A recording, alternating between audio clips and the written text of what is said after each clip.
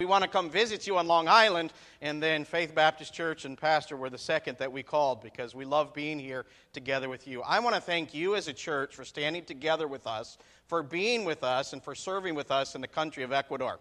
In fact, I heard Pastor was gone tonight, so for supper I ordered the Lance salad at the restaurant that we went to. And if you don't know what that is, ask Pastor Carpenter, because he actually had to order it for me to get all the ingredients right. But we had a great time together in fellowship, and we want to just share with you a couple of things of your ministry in the country of Ecuador that God is doing through you from here to there, because we are serving together. Isn't that right? Missions isn't something that we just send somebody to go and do what we don't want to do ourselves. Missions is an extension of the local church, completing our part of God's Great Commission in Jerusalem, Judea, Samaria, and then partnering with us, serving together with Faith Baptist Church in the uttermost parts of the earth. Turn with me tonight, if you would, please, to Acts chapter 2. I want to take a look at a verse that is very uncomfortable. In fact, it is disturbing me to no end, and I'm not quite sure how to handle it.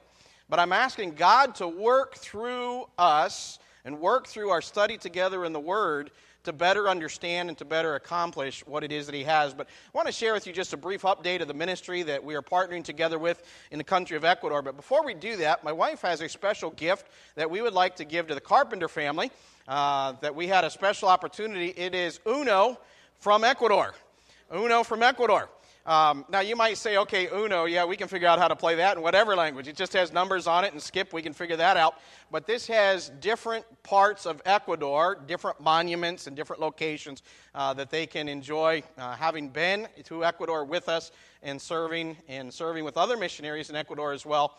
It's been a great opportunity. So we pray that you have some good family fights with that, and reverse, skip, and all that good stuff, and Caleb, be kind to your parents, all right? That's all I got to say. Honor your parents. There is no end to that. The Bible didn't say until you get your own truck. It says, sorry, I just had to throw that in there because every young man's happy with his first truck. That's just the way that it is. But I want to take you, I'll put these up at the end as well, but there's just some places that you can contact. Some are in Spanish, some are in English, but you can get a hold of us on Facebook. La Conexión MM is our motorcycle ministry that we serve. We haven't updated that in quite some time, but serving those on two wheels. I love to look for least reached people groups. I use that word for not reached people groups, but least reached people groups. Ones that have their own language, their own culture, their own clothing. They stay away from other people, and they ride together or they stick together. It's where God opened up the hearts and doors for us in working with the police and the firefighters as well. Those that are not in the mainstream that you would run across on a day-to-day basis. But getting on the road together with the motorcycle ministry. Ministerio Táctica 593 is our ministry to the police and to the firefighters. We also have La Conexión Peninsular. It's the church that we just recently, in March of this year, I'll share an update on that, took responsibility in replanting. And then our regular English site, and then also Capian Jeffy Dian, that's where we send the majority of our things through. If you can't read it in English, you can hit Google Translate, or you can write us, and we'd be glad to update you on what some of those things are. So you can stay up to date, even when we don't send out a prayer letter to you, you can stay up to date with what's happening and going on in the ministry there. But I want to update you just a little bit on what's taking place. In March, we began a replant of a church that we got a call from the pastor on Wednesday evening saying, Sunday we're going to close the doors of the church.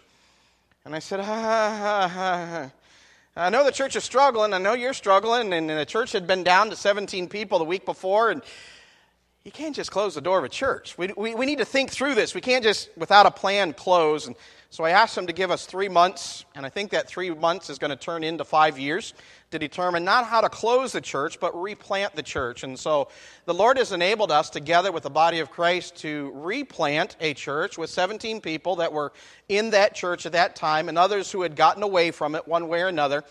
Special opportunity came this last week. A young man had been away from the church for over 2 years. Had been part of the music team, had committed sin, and was out of the church because he didn't like getting confronted with the Word of God. Sunday, he came back to church. Sunday, he was there, and we're praying that through the love of the Lord Jesus Christ and the teaching of the Scriptures, he gets his life back on track, takes care of his responsibilities, and continues to grow. It's a special opportunity. The church is running about 45 on a Sunday morning now, and that's a great blessing. We cut out all the other ministries and said we're going to focus on one thing. It's our feast time together around the Word of God and singing praises to His name as the body of Christ. And the rest of the week, you can go home. The rest of the week, we can have prayer meetings in your house. You can have Bible studies. We'll help you get those started to do it. But right now, we're entering into the home. It's quite warm where we live. That was Easter Sunday morning in here, and my shirt is soaking wet before I preached. It was just drenched on that day. But we're praising the Lord. We're in the cool season. I even put on a long-sleeve shirt the other day where we are down on the coast of Ecuador. But do continue to pray for La Conexión Peninsular.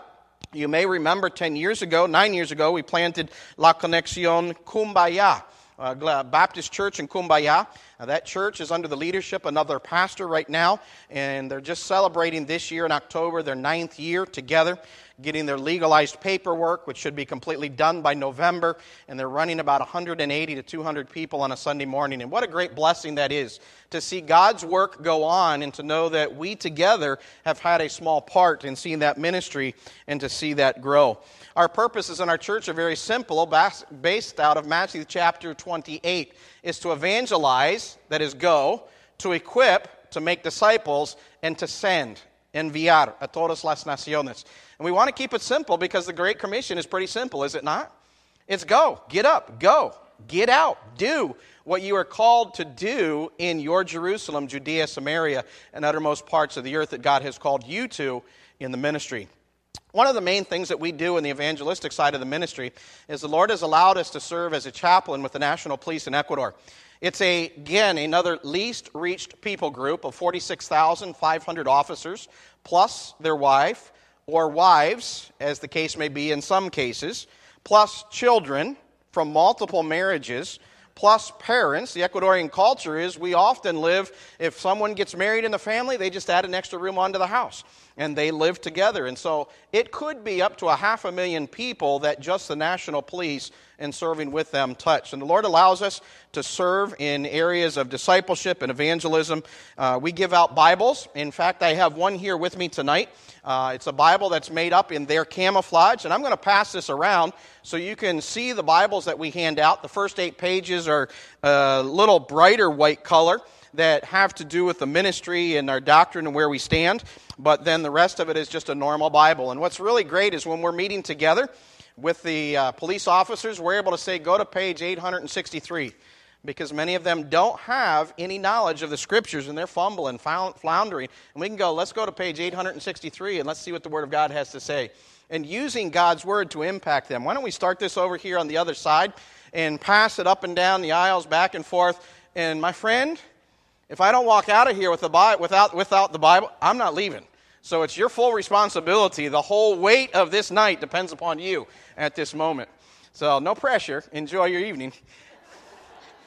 But we do thank you for your loving care and giving. One of the things that was a little bit difficult for me just recently is I had the privilege, and I call it a privilege, of being invited to the audience to the court case of one of our police officers that was in an officer-involved shooting where a young man lost his life. And they invited me to come and to be a part of the family and to be with them during that time and to serve in that way. And it was a great honor to be able to. I just visited with him in prison with 3 of others who are believers that are in that jail. It's a police and military jail for those that are waiting for a trial or waiting for sentencing. Our judicial process is much longer than we have here in the United States. He was in jail for 289 days before his case even came up to be tried, whether he was going to be guilty or innocent. And so he's appealing and working through several different things, but it was a special honor to be able to be there and to serve as his pastor during that time. And the song goes, I've got friends in low places. Well, I do. Between the motorcycle ministry and the police ministry and visiting those in different parts of the country, it is truly a blessing to serve. Another side of that is serving with our first responders, our firefighters, and with our primeros auxilios, first responders, first aid people. By the way, I am none of that. I have no history as a police officer. I did not do any military background. The Lord called me into the ministry very early. And so how does God open those doors? It's by being faithful and available where you are, of serving as God allows you, and He opens up those doors because He has a wonderful plan that He desires for you to do. He made you, He wired you, He gave you interest to be able to fulfill your part of His great commission, and we need to use those and look for the opportunities that God has before us. But Just recently, we had the opportunity with 7 different firefighters to do a debriefing seminar.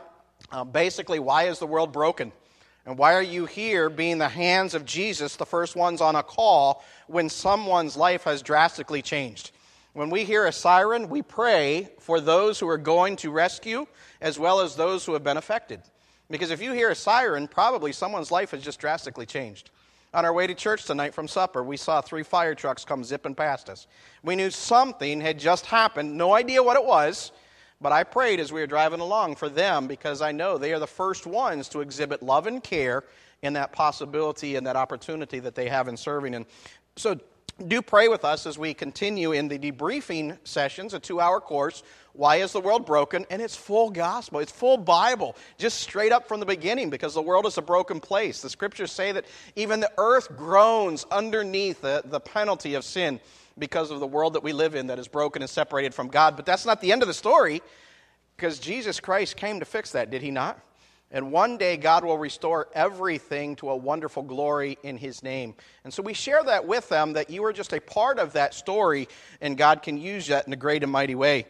We go to where they are in the nighttime. They came to us. We had a picnic with firefighters. We opened up our home and invited the firefighters to come. And through that conversation in our home, just serving hamburgers, we've had 5 families come and say, we really need help. Why? Because they felt comfortable. We weren't there to cram the gospel down their throat.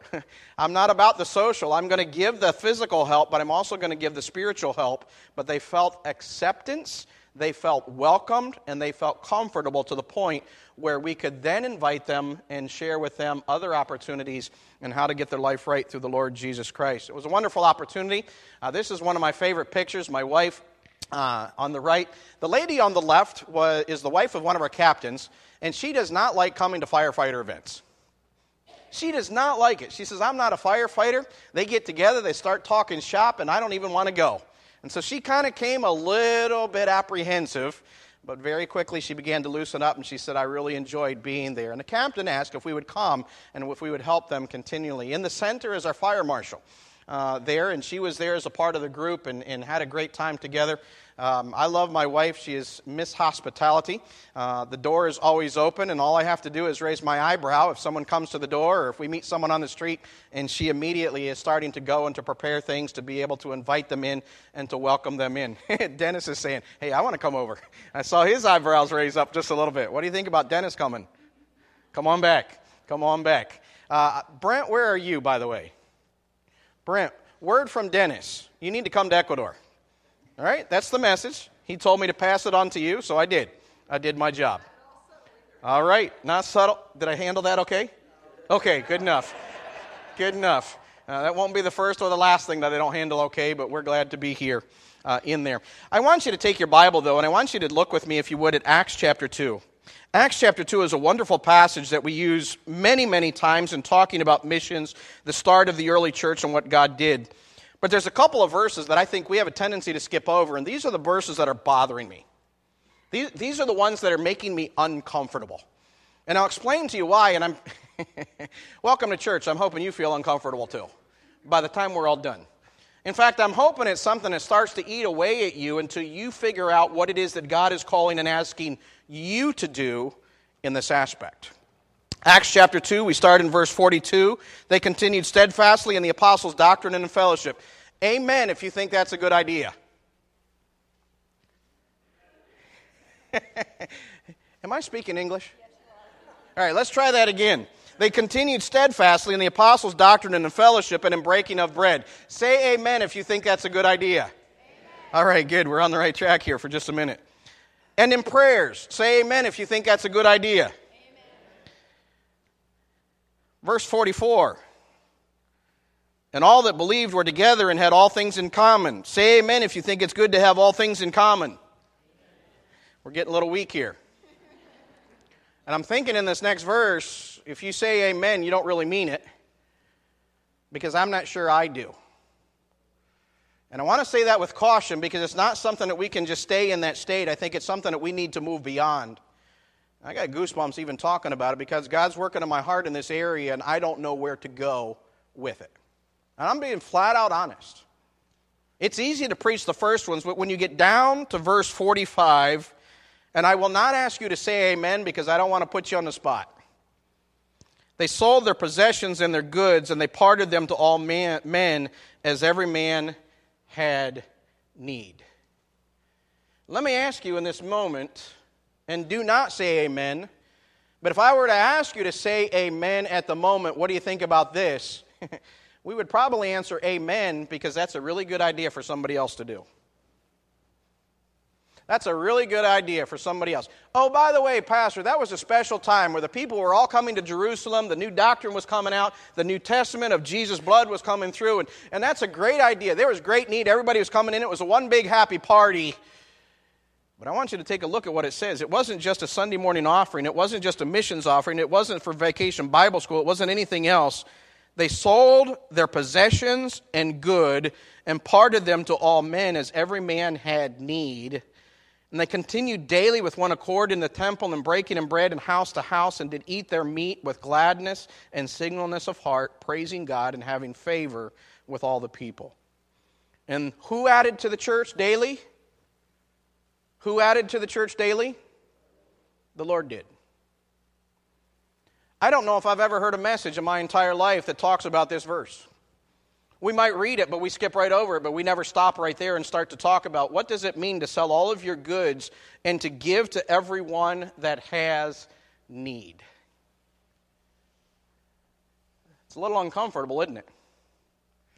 Because I know I don't fulfill what God's Word has to say in here. We go back and we can make excuses, as I shared, and say that this is something that was special during that time that they did. This isn't really what God is asking us to do, is it? What about the scripture in the New Testament that says, as you have opportunity to do good to them, especially of the household of faith? We had a phrase as my children were growing up, find a way to say yes. They don't like it. The crisis that we're facing in Ecuador at the moment, that's a phrase that I don't even like to live. Find a way to say yes. To give unto them that have need. And I'm sure willing to give an offering, and you know what, I've got a little bit in my pocket. If somebody really has need, I'll come and help them out. If my heart's really torn, I might even give a little bit more. I might even up that just a bit more. But to do what the scriptures say here, they sold their possessions, their goods, they parted them to all men, as every man had need. I wanted to ask you 3 questions. And I want you to think about these, because I can't answer them for you, and you cannot answer them for me. What needs do you see in your neighborhood? Not in my neighborhood, in your neighborhood. What needs do you see in your neighborhood? What has God uniquely qualified you and called you to do to meet those needs? And what are you doing about it? Pretty simple and pretty straightforward. And I can't answer it, and you're probably not going to answer it all night tonight. And I'm hoping you don't sleep real well tonight because of this scripture. Because I think we need to be prodded just a little bit to get back to what the scriptures say in looking around rather than looking inside to what God has called us to do. I'm a little bit bothered in my heart. And when I say bothered, I mean I'm working through this. What is it that God is asking of us to do? The church recently asked us to share a ministry called Radical Hospitality. You see, we had a picnic at our house, and that was simple. We buy hamburger on meat day when it's 10% off, and we make hamburgers and put them in little baggies, put them in the freezer so that when people come over, we're ready to fire up the grill, and within 30 minutes we're cooking hamburgers, and we've got open door of hospitality. But you know what? That really doesn't cost me a whole lot. We had 30 firefighters that came over. We had 15 pounds of meat. We did up hamburgers. That really didn't break into the bank that deeply. What are the needs that you see within your own neighborhood? What has God uniquely qualified you and called you to do to meet those needs? And what are you doing about it?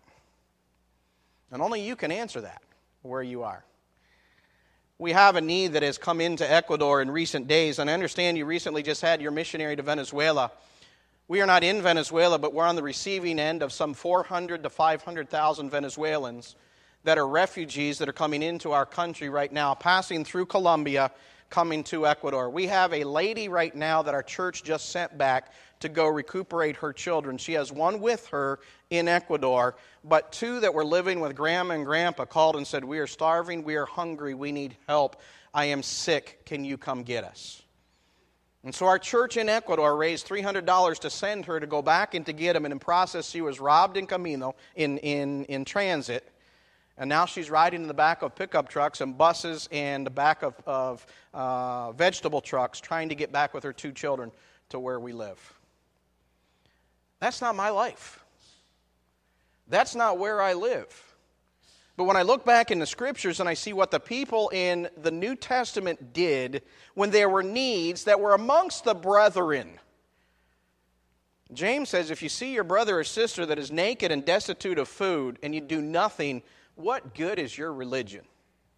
We're studying through our church in Matthew chapter 5, the Sermon on the Mount right now, and we have stopped for a couple of weeks in verse 9 about being peacemakers. But Matthew chapter 5 and verse 20 says, unless your righteousness exceeds that of the scribes and the Pharisees, you're nothing.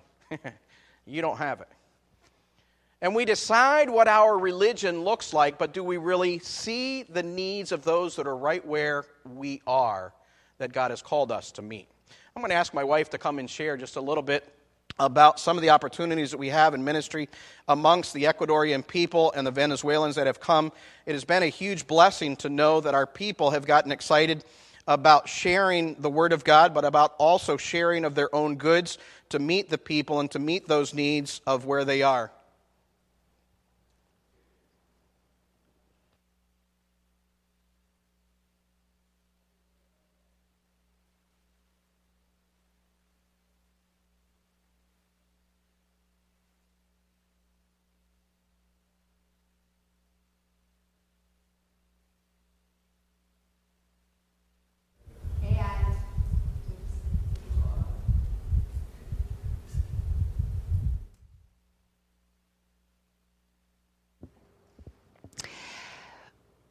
Using what you have is what he said, and using what we have is all we can do, because we can't use what somebody else has.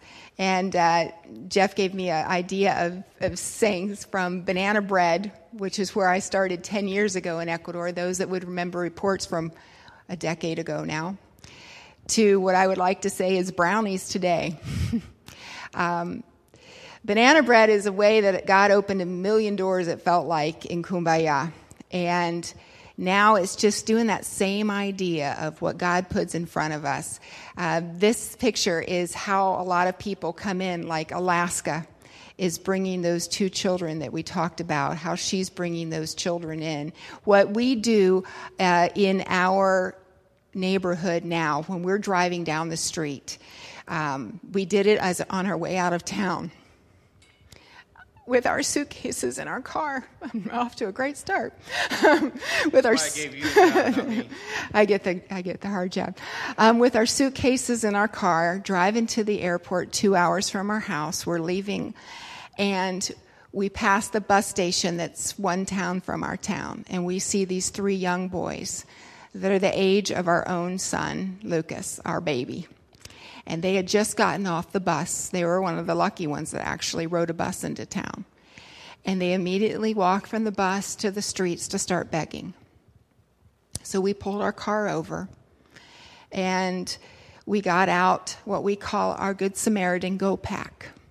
And we were going to go to Walmart or somewhere, a grocery store, and grab you a little sample so you could get a visual of it, but we ran out of time tonight.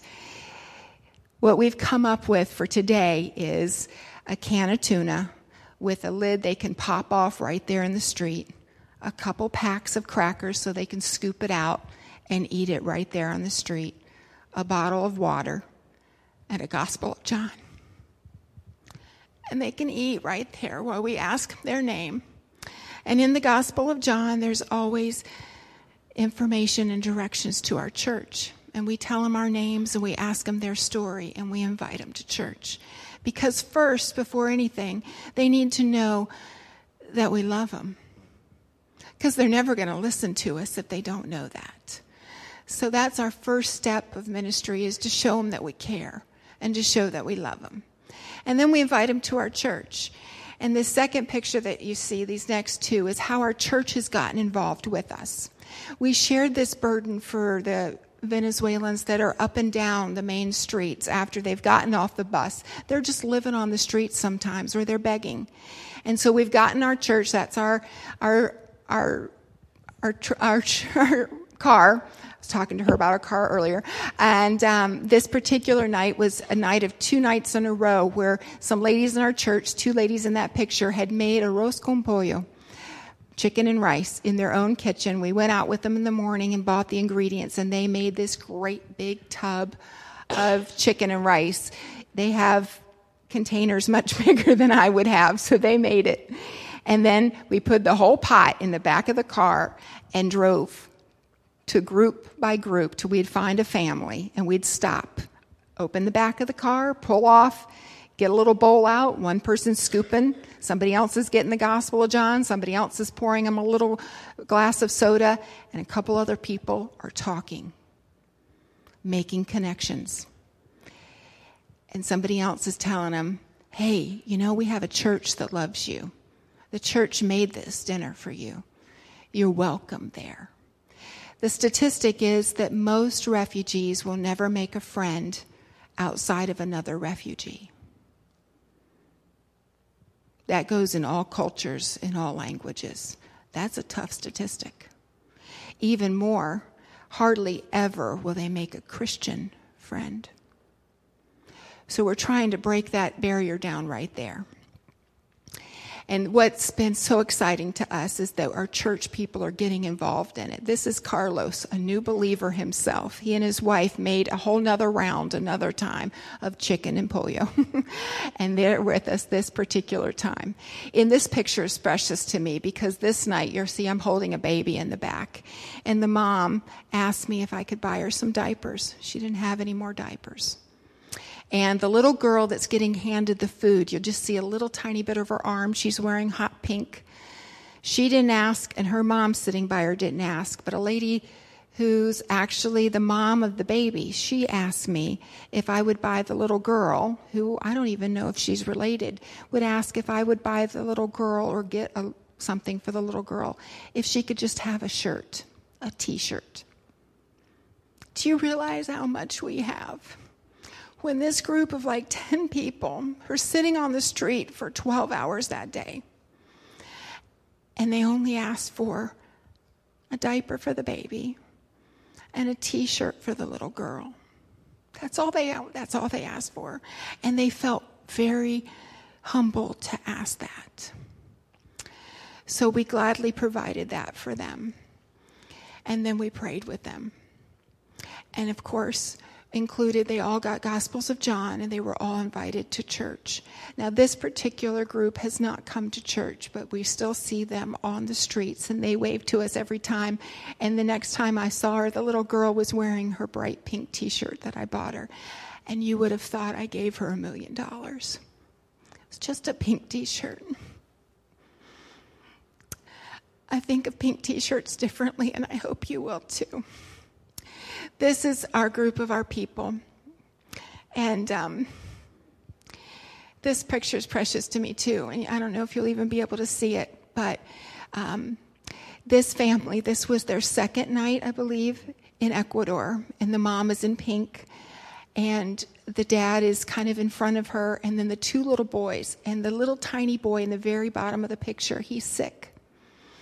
And we gave them everything we told you, the chicken and everything, but my heart broke for them. And so I went in the car and I found a little package of cookies, 10 cents at most. And so I came out and I gave them a little package of cookies. And if you see, he's holding up his little package of cookies. It takes so little to show love. But there's a saying I heard once about, it doesn't really matter. People won't remember what you say, but they will always remember how you made them feel. And if a 10-cent package of cookies can make you feel loved, or a $1 can of tuna, or a bowl of rice, that's what Jesus is calling us to do. Interesting thing is, God's not called me to your neighborhood. God's not called me to your area. And you might not have needs of the poor or those that are in severe need like we do where we are at this moment, but you have people that have great need of some kind right where you are.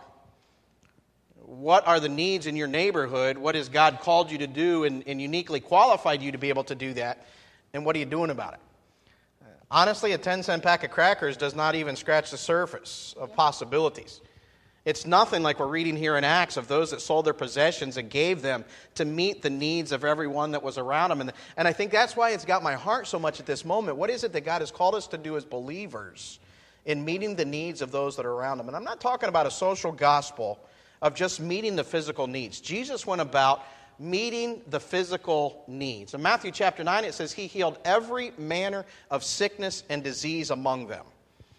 But what got his heart is when he stepped away for just a moment, and he saw them as sheep having no shepherd, wandering about looking for something. What is it that God has called us to do, each and every one of us? We were just down in Fort Lauderdale, Florida on our way up here. We had an overnight. We missed a flight and had to spend time there. And I was walking along the street to go buy food. And a guy came up and asked me for some money for I have no idea what it is. I didn't know him from Adam, and you know what? I didn't give him any. It's not my neighborhood. It didn't touch my heart, and I felt bad about it afterwards because why am I being stingy with what I have? I don't know his story. He might use it for something wrong. He might do whatever. But I go back to the same people in my neighborhood where I live that I know, that I see every single day, and that touches my heart. And I'm asking God to break our hearts in the area of the needs that are all around us. And God has wired you specifically to be able to do that. Here was a group along the street that are there right in front of our mall. We've helped them on several occasions. They even sent people to our church on Sunday. A new family came into town, and they said, on Sunday morning, you got to go see the pastor. And they sent them to us from Saturday night to Sunday morning to come and to serve and to be a part of our church with us. This was the same night with the family with the baby, but this is in a whole different part of town. And this woman just broke down in tears as I said, just want you to know that we care for you. And she just broke down in tears. She had this baby on her journey from Venezuela to Ecuador. They had been on the road for over a year in travel. This is not a short process. This is not a small problem. This is not going away. So just pray for the many people. Over 4 million people have left Venezuela. Over 2 million have come through Ecuador, and over 500,000 have stayed. Now, the reason I said from banana bread to brownies, notice I haven't given brownies out to the public, is to mention Clever. Yes. Clever is a very high-ranking official in the police in Ecuador. We met him in 2014. And last year, a year ago Christmas, when we were living in Guayaquil, I went and I gave him a box of the ingredients for brownies for his wife. It was a gift for his wife with my recipe for brownies. He was thrilled. This is a colonel. And he was thrilled. I thought, this isn't going to his wife, is it? He was so excited about it. He went home and he made the brownies and he sent me a picture. A colonel. He knocked on our door last Thursday.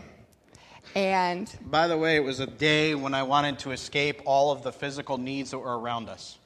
We were getting ready to come here to the States, and I needed to prepare for Sunday message, and I was tired, and we said, we're going to stay home all day. We're not going out. The telephone rings. Yeah. And I was upstairs getting ready for something, and Jeff says, Clever's on the phone. He's in Vallenita. I'm like, really? He lives 2 hours away. I said, that's wonderful. He said, he's coming. Oh, really? Great. When? Now. I said, when will he be here? He said, about 2 minutes. I'm like, great. That's very Ecuadorian. And he was there. When he arrived at our door, he did not look like himself. He looked very sad, had his head downcast. And he told us the story of how he had just gotten transferred from where he was living in Guayaquil, the biggest, largest, bustling city in Ecuador. And he was the top guy. But to raise your rank, you have to get moved around. And he got moved to our neck of the woods. To us, we were thrilled because that meant we get more time with him. To him, It was like going to you're in brand new school on the first day of school when you don't know anybody. He didn't know anybody on the coast, but he knew us. And so he called Jeff, and there he was, standing in our living room. And he's like, I don't know anybody here. He says he was very uncomfortable, and I don't have a place to live. And so we kind of looked at each other, and then the next words that came out of our mouth is, why don't you live with us? And so now I guess we'll be making a lot more brownies. Radical hospitality is being there at the right place, the right time, using the resources that God has given you to meet the needs of someone else, to open up the door, to share the gospel, and to share the love of the Lord Jesus Christ. In a couple of minutes, I'm going to give you an opportunity, any questions that you might have about any part of the ministry. But I want to just leave this in your mind. What are the needs that you see in your community where you live? It may be right here by the church. It may be in a distant town where you live. But what are the needs that you see there? They may not necessarily be physical. They can be spiritual. Sometimes it's training. There's a whole variety of needs. But what are things, even now, that you're thinking of as we brought up this topic? What are the needs that you see? What has God uniquely wired you to be able to fulfill and to meet those needs and calling you to do? And what are you going to do about it? How many of you are going to go home uncomfortable tonight? A couple. I'm glad. I noticed nobody said amen because it's a little bit uncomfortable to think about, isn't it? I don't think we know how to sacrifice enough. I don't think we know how to give enough to see people come to know Jesus Christ as their Lord and their Savior. And I'm not talking about giving of our finances. I'm talking of giving of ourselves first to meet where they are. We do ask that you do pray for us, that as we are in this process, that God would give us the wisdom to know how, when, where, and why, and to know when to stop. Because you can't just continue, but to be strategic in it, to be able to meet those needs. Deanne shared with you that, and I'd like to give you an opportunity for questions, but we meet people on the street. We invite them to church. If they come to church, we take them out to lunch afterwards. You can get an almuerzo, literally a lunch right underneath where the church is for $2.50 per meal. And so we take between 6 and 8 people that are new to the church coming in. Last week, 1/3 of the people that came to our church were new Venezuelans that were part of now coming regularly as a part of our meeting, our ministry, in inviting others, not to receive anything, but they've seen the love of the Lord Jesus Christ extended by the people in our church that have reached out to them. And then if they come more often, then we start getting more involved in their lives and helping them and establishing some simple micro businesses to be able to have some kind of income to gain back some of the dignity they feel they've lost in the time of transition. Some of them have traveled for 2 years, literally. Some have traveled for 2 weeks. Most are 2 months or more, trying to find a hitch in the back of a truck somewhere or a hole in a bus to be able to crawl into to get over to the next town. And do pray with us as a church as we figure out how to best serve those that God has brought to our doorstep. We have a town of 300,000 people, and there's one main street, and so you can't go out without seeing people that are in extreme need. And it's real difficult to go out for a nice meal with your wife or a nice meal together when you see people that are probably not going to eat it all that night, and I'm getting ready to go fill my belly. And so do pray that God guides us and directs us and leads us in the way that we need to in order to fulfill what He has called us to do, to be salt and light and be Jesus with skin on at that moment, meeting the needs of those that are all around us. I'd like to give you the opportunity of any questions that you might have. We don't get to be together too often, and so I want to be able to answer that as we serve from here to Ecuador. Anybody have a question that we could answer for you? About anything? If not, I'm going to keep on preaching. So, ma'am in the back here. Just a minute. Yes, ma'am. Ecuador has received 400,000 Venezuelans that have been refugees that have left their country. In the last several years, there's 3 to 4 million that have left Venezuela underneath oppression, financial difficulties. And so Ecuador and all of South America and many other countries as well have received many. But there's over 400,000 that have stayed in Ecuador. Estimates by the end of this year are there will be over 500,000, and more than 415,000 will end up needing some kind of assistance because they don't have any way on their own. And what happens in our country, as in any migration like this magnitude, is the local people get tired of providing. And so we're working with our people as well to be able to say how much can we give and how can we do this strategically and get excited about what God is doing. Because instead of going and sending missionaries to Venezuela, we have Venezuela coming to us. The United States has that same, and I say problem, we have that same blessing. That the world comes here and the mobility of people around the world. We have people groups from all over the world within a stone's throw of right where we are in this moment. And so there's special opportunities that God has given us to exhibit the love and care that He has shown to us. Yes, ma'am.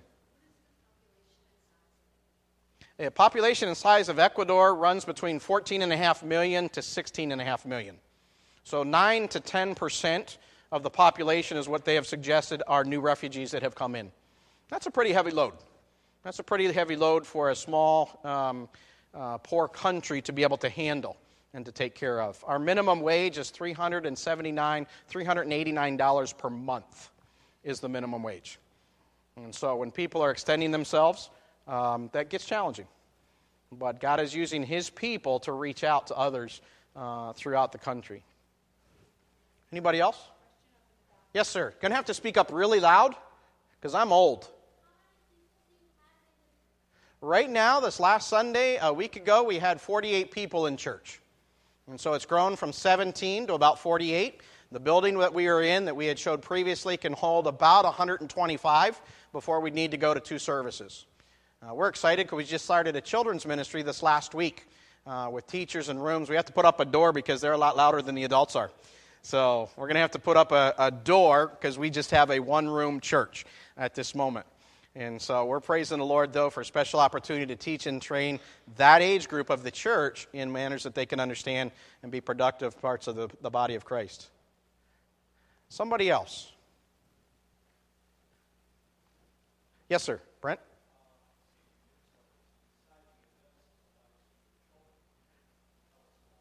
Sure. Part of our trip here is a little bit selfish. We're on our way to upstate New York to see my granddaughter. On Friday or Saturday, Monday actually, she turns 1. And so we're looking forward to that. I want to get her a great big chocolate cake and watch her just smash that thing. We have a custom in Ecuador that when it's your birthday, you dunk the person's head in the cake. You make them bite the cake, and they get it all over, and that's a whole lot of fun, but I'm not sure her parents will allow me to do that, but we're looking forward to that. My older daughter, Bethany, served 2 years in Peru in a Christian education ministry. She's back in the States now, figuring out what God's next step for her is. Jordan, our second, is 27 years old. He is married to Amber and has our one granddaughter, Taylor, who's turning 1 this next week. And he is a pastor at Perth Bible Church, pastor of Assimilation, discipleship and evangelism. His goal or his ministry is to bring them from outside to in and from in to up. And so really starting with making contacts in the community. He plays basketball on town teams and other things, goes out to coffee, really reaches out to a younger generation, shares the gospel with them. In fact, this next week he has a young man that he's going to have the privilege of baptizing, his very first time of baptizing in the church. A man that said, I want to be baptized, but I want Pastor Jordan to do it for me. And so his senior pastor is giving him the privilege together to do that. So we're excited for him. Amanda is working in Florida now and going to church and loving God and loving people. She has a unique way of reaching out to some of the least people, people that I probably wouldn't have contact with. And she really has a heartbeat for them to see them come to know Jesus and to share with them. And she gets some extreme cases. She has a really good ability in counseling and helping people, loving them back to or to Jesus for the very first time. And then Lucas just graduated from college. Jordan just graduated from seminary at Trinity Baptist in Jacksonville in May. And Lucas graduated from Liberty University in Virginia. He is currently working and trying to figure out what the next step is that God has for him. He's going to be coming in September is when we have our next tactical team. We have 15 SWAT police that are coming from the States to train our special operations police. And so he's going to be part of our translation team there, and I'm looking forward to working together with him again. Lucas was with us in 2014, the first year that we did that, and all of the police officers that knew him from that course always asked, where is Chiquitito? He's not Chiquitito anymore. Chiquitito is little. He's 6'2.5" or 3. Depends on what he tells you and what I really believe. So, but we're looking forward to that and to see how God uses him. He studied religion and language. was the two things that he studied.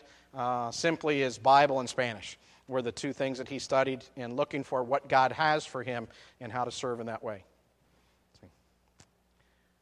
Anybody else? Acts chapter 2.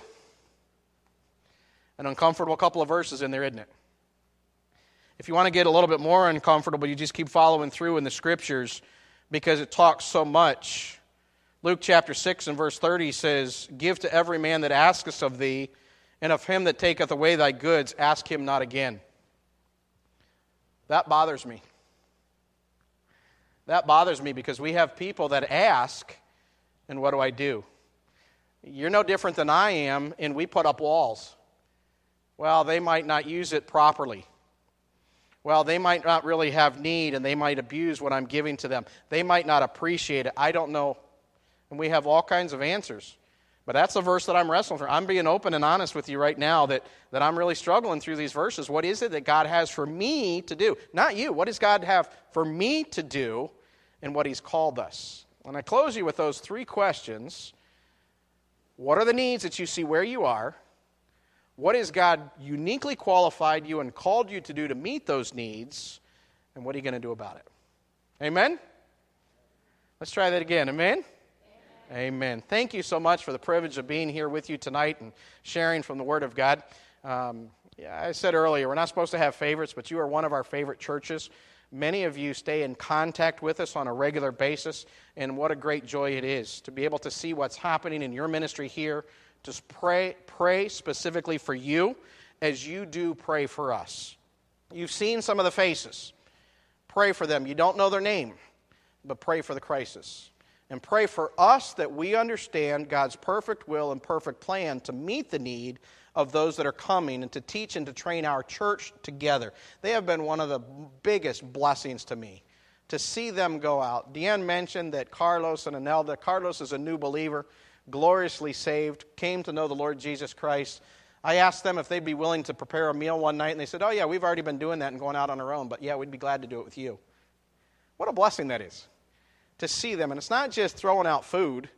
It's sitting down on the curb and talking with them, hearing their story, loving them as a person, and sharing the love of the Lord Jesus Christ. And sometimes it's a full presentation of the gospel, and sometimes it's enough that Jesus loved me enough to rescue me, and we want to love on you and to take it to the next step and that next opportunity. But do pray for us as we wrestle through these verses of what God calls us to do in the ministry, your ministry in Ecuador. Thank you so much.